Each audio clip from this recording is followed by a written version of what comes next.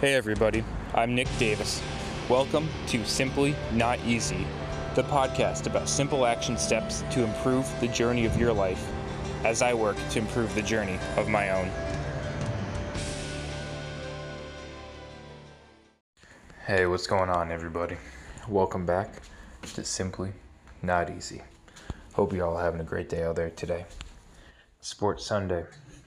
While we do have to wait a week till the Super Bowl, we do not have to wait a week for sport excitement, sport injuries, and a blast from the past. So the other day, great rivalry basketball game, Celtics and Lakers, and it lived up to the hype. The Lakers won by 1 point when Celtics missed a buzzer beater at the very end.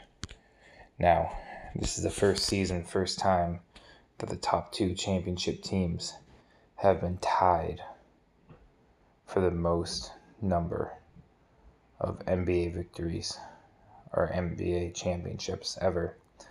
Both the Los Angeles Lakers and the Boston Celtics each have won 17 championships in their storied history, if you count the Lakers' victories from before they came to the city of LA, back when it was with Minneapolis Lakers. But one of these players took a wrong step. Now, in basketball, right, you got a lot of fine-tuned movements, and when people talk about getting a dirty step back, they're usually talking about a shot, right? Hits it with a dagger, fierce step back three-pointer, create the separation. Well, the other day, Marcus Smart, one of the Boston Celtics guards, took the wrong kind of a step back. And he was down the post fighting for a rebound, I believe. And he took a step back with that left foot, left ankle. And I could tell that at first when he did it, there was a moment of hesitation, pain. Nobody landed on it or anything, but he grabbed that knee and ankle right away. Now looking through slow motion on that, I encourage you all to do it. He takes a step back, quickly pushes through his toes, loads into that to gain stability again to push off, right through those plantar flexors, right through the gastroc and soleus, the triceps surae. Although what happens, you see on the slow motion cam, a twinge, a ripple of that calf muscle. Now that's typical, especially when it's seen in a larger, bigger version of that just rolling right up and being that Achilles tear, right? I mean, that's an athlete's worst fear. There are a lot of bad injuries out there, right? But a full-out Achilles tear, that is a tough one, right? And now again, with his being Lakers and Celtics, memories all of a sudden flooded back to the great late Kobe Bryant and that game where he tore his Achilles, but he got fouled on the play. He had 2 free throws to shoot, and he wasn't going to let him walk off, not get those free throws for his team. So when he could barely put weight on that leg because of that Achilles, he hobbled over to the free throw line, knocked those 2 free throws down. Then after they called timeout, he hobbled off the court back to the locker room where it confirmed that he had that Achilles tear. And now for him, he had a lot of intensity without enough rest for himself. And that was a factor. Age was a factor. Many other things. But looking at the health of these tendons, a typical way that this is injured is with a fast, sudden, eccentric movement of it. And oftentimes, right, this isn't for a huge takeoff force velocity. This is simply the muscles in its stretch position. Your leg steps behind you, the calf goes back, and it's a stretch when you're trying to push off strong.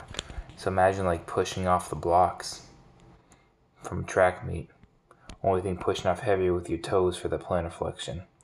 But then imagine in doing that, to generate that force, not just to power forward, but you're stepping backwards as you do that. And so that tendon is lengthening at the same time, and the force in that moment is too great. The demand exceeds the capacity. And when demand exceeds capacity, right? It's a tough boat to be in.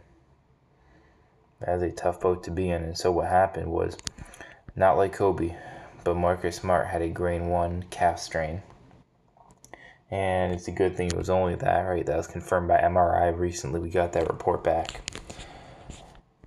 But he's going to have a road of rehab ahead to get that right, to get that good before he plays again. Kevin Durant had a more serious version of this injury, where he was out for an extended period of time with that calf. He's probably one of the only players in NBA history who can not play an entire year, right, for the Brooklyn Nets and make the kind of money he did. But that's just the kind of player he is and what he can earn, what he deserves. So, with that bad calf strain, right, this is a player who plays with tenacity and hustle.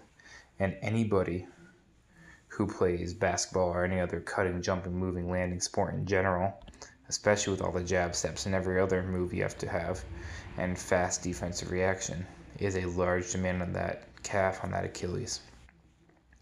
Now, so for rehab, whether it's post-surgical for any other kind of lower extremity surgery or anything else, even to get back to jogging or running, you should be able to do 3 sets of 25 single leg calf raises minimum. So set 1, you do as many single leg calf raises as you can. You max out. Let's say you hit lucky number 37 in a row. Sweet. You rest a couple minutes, and then you go again. Next one, you're a little bit more gassed, you're a little more tired. You get 29. All right, here's a moment of truth. The one after that, you are just whooped. You only get 18. That would not be a pass. That would be you're not really clear to go back to jogging or running yet, because that Achilles doesn't have the strength. So think about the number of people going around doing all these high-level activities that can't bang out 25 calf raises, even with one leg, even for the first set. That does put you at an injury risk. Oftentimes we train a lot of other muscles well, and we train the calves well just by running and getting moving. And that's not enough. We got to load those sectors up. So again, that's the first part of that rehab recovery for him, is getting the irritation calmed down, getting some gentle loading, restoring any motion that we need to, and getting him back to eventual, more dynamic activities reaction of that tendon muscle that stimulates activities on the court once he's got that restored, once he's got the strength back. And then it's about, okay, can you not just kind of generate force through there, but what's the rate of force development? How fast can you, in terms of basketball terms, right? How fast can you jump up to the rim, to touch back down barely, to absorb force, to jump back up immediately, acting like your legs are those complete springs that they are made to be, and generate intense amounts of force through them? How fast can you be? Or is that muscle a little bit delayed? Is it, it gets there, but it's not that speed that you want? And that's a problem that's often limited after just strength returns.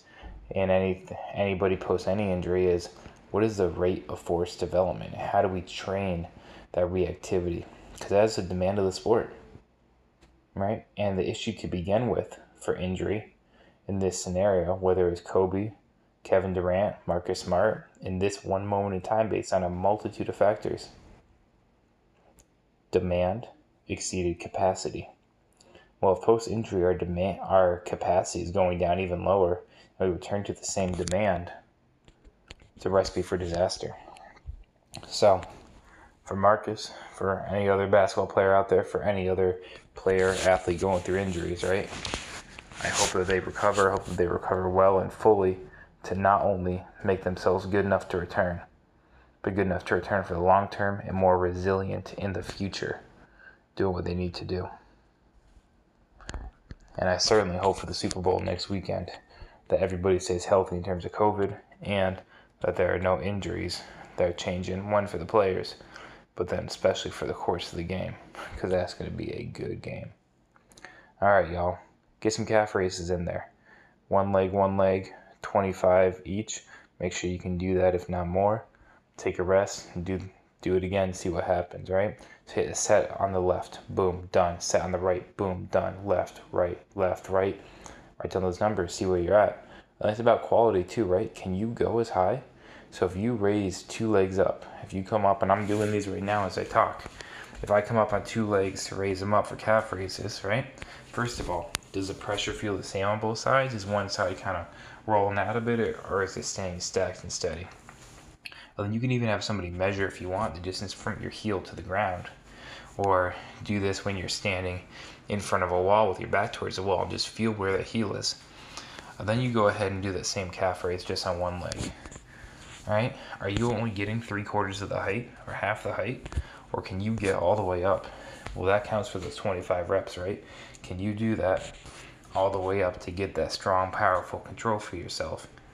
So again, your capacity can meet the demands. All right, y'all. Get those Achilles and calves feeling sore, feeling good, and feeling more durable as you go throughout life. Simply not easy.